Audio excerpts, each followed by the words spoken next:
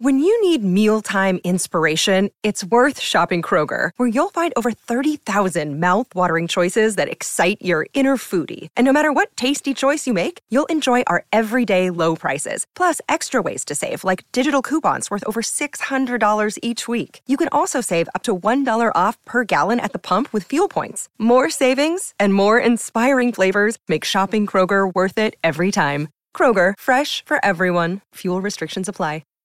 Hi, everybody. This is Adriana Trajani. I'm the host of You Are What You Read. I have the privilege of interviewing luminaries of our times about the books that shaped them from childhood until now. We get everybody from Sarah Jessica Parker to Kristen Hanna, Mitch Albom, Susie Essman, Craig Ferguson, Rainn Wilson, Amor Tolls, you name it, they come, they share. New episodes of You Are What You Read drop every Tuesday on Apple, Spotify, or any major streaming platform wherever you listen to your podcasts. And then there was a scandal. Vintage scandal. It was quite the scandal. I am shocked at your behavior. Okay, so there is a documentary, ladies and gentlemen, that is out about the National Enquirer. And yes, I heard about it. Remember we had the guy on years ago who just talked to us about the National Enquirer and sort of he did like a history book of yes, from its start with the. So anyway, so this Scandalous is the name of the documentary, and it's at the Uptown Theater. Star Tribune gave it 2.5 out of 4 stars, but it's the untold story of the National Enquirer, and it is filled with interesting stories. One of the criticisms, I'm not necessarily advocating you rush out and see this, is that it's a little too puffery, light over some of the stories, some of the really bad things that the National Enquirer has done as far as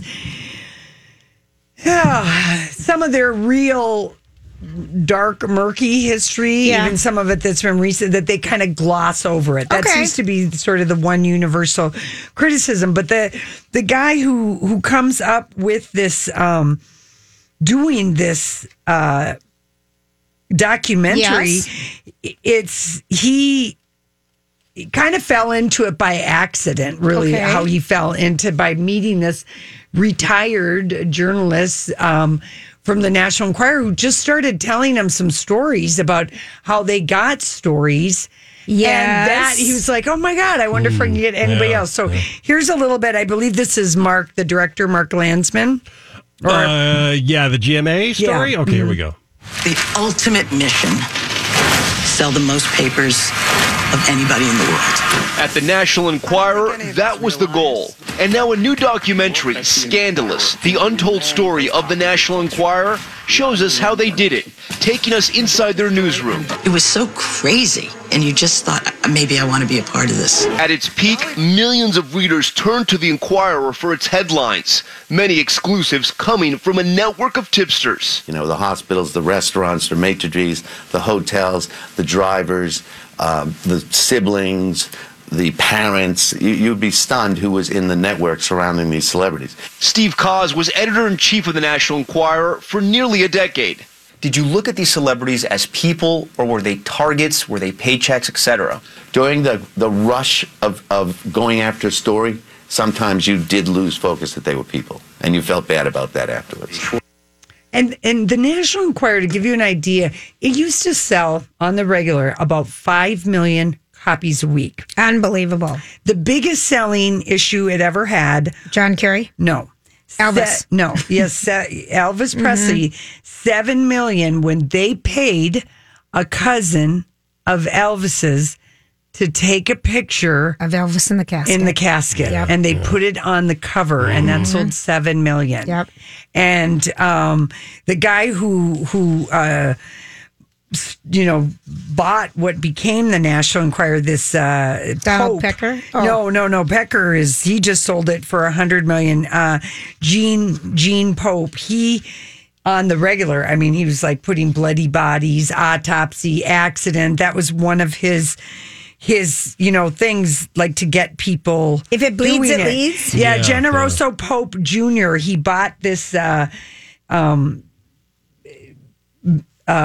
newspaper, if you will, like in the 50s. Okay. And he's the one who made it into what it was. And his saying was, I'm tailoring this newspaper to Missy Smith from Kansas City.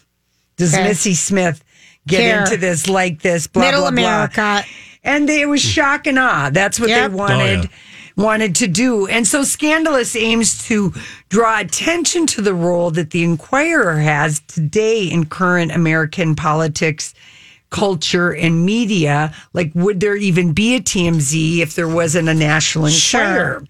So anyway, here's a little bit more, because the National Enquirer, even though they took many of their tactics from Fleet Street tabloid journalism from across the pond, like they pay for sources. Yeah, they did. It's not like, mainstream media will pay for like photos, but they're not paying for interviews, right. you know. So they did all these, they did wiretapping, they did intimidation, they did all kinds of, really terrible things, but they also would get things right. Like, yes, the John Edwards was the big one. We'll get to that in a second. But like the O.J. Simpson, where other media had 3 or 4 media people on O.J., National Enquirer had 20. Jeez. On the O.J. Simpson trial. So here we go. The documentary highlighting some of the Enquirer's biggest scoops, including finding photos of O.J. Simpson wearing the same type of Bruno Maglis that matched bloody footprints at the Nicole Brown Simpson and Ron Goldman murder scene. It was like finding the Holy Grail. It was so exciting. It was like we really did something now that made a difference. The film also dissecting low points for the tabloid, including the death of Princess Diana. Do we pay the paparazzis? Yes.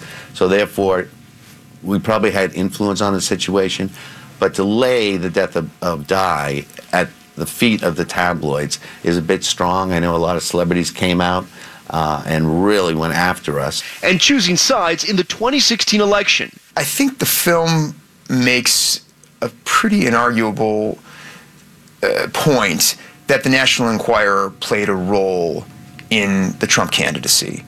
ABC News reached out to David Pecker, the former publisher, but he did not return our call so you can comment. Amy, you learned so much from this, including that the one-time publisher, Gene Pope, got some of his stories from his barber. It's in theaters now.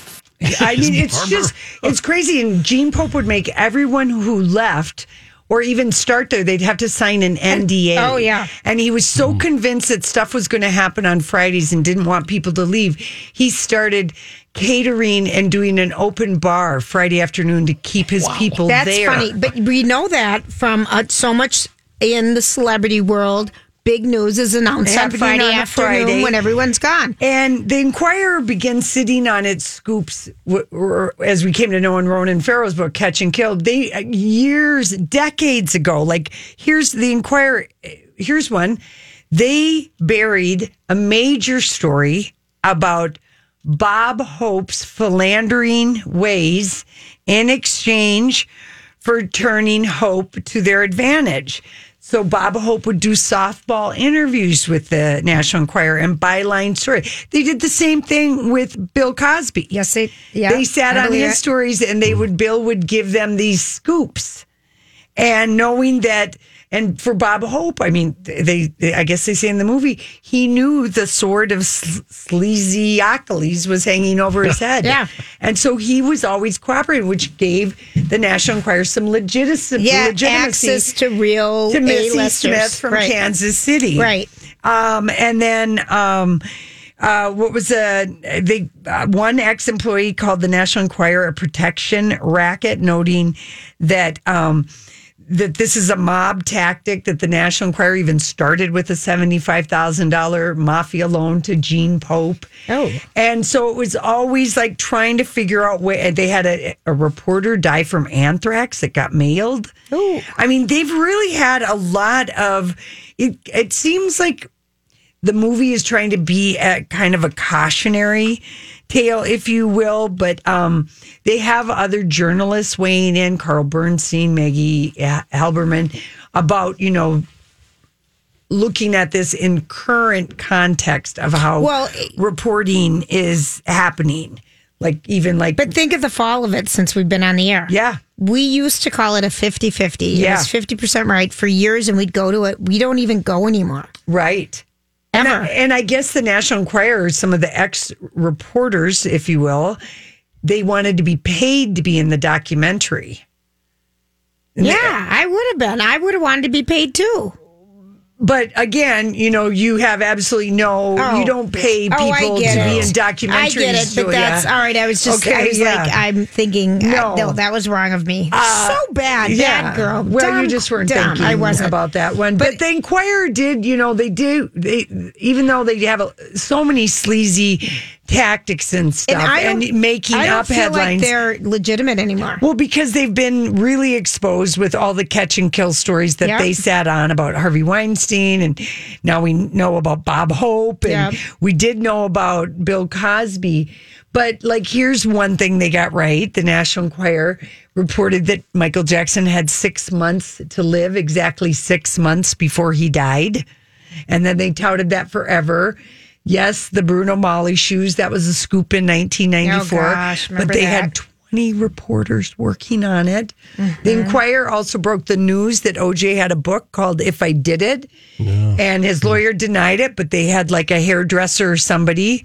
That's who they pay for all this stuff. Yeah. Or the Cedars-Sinai.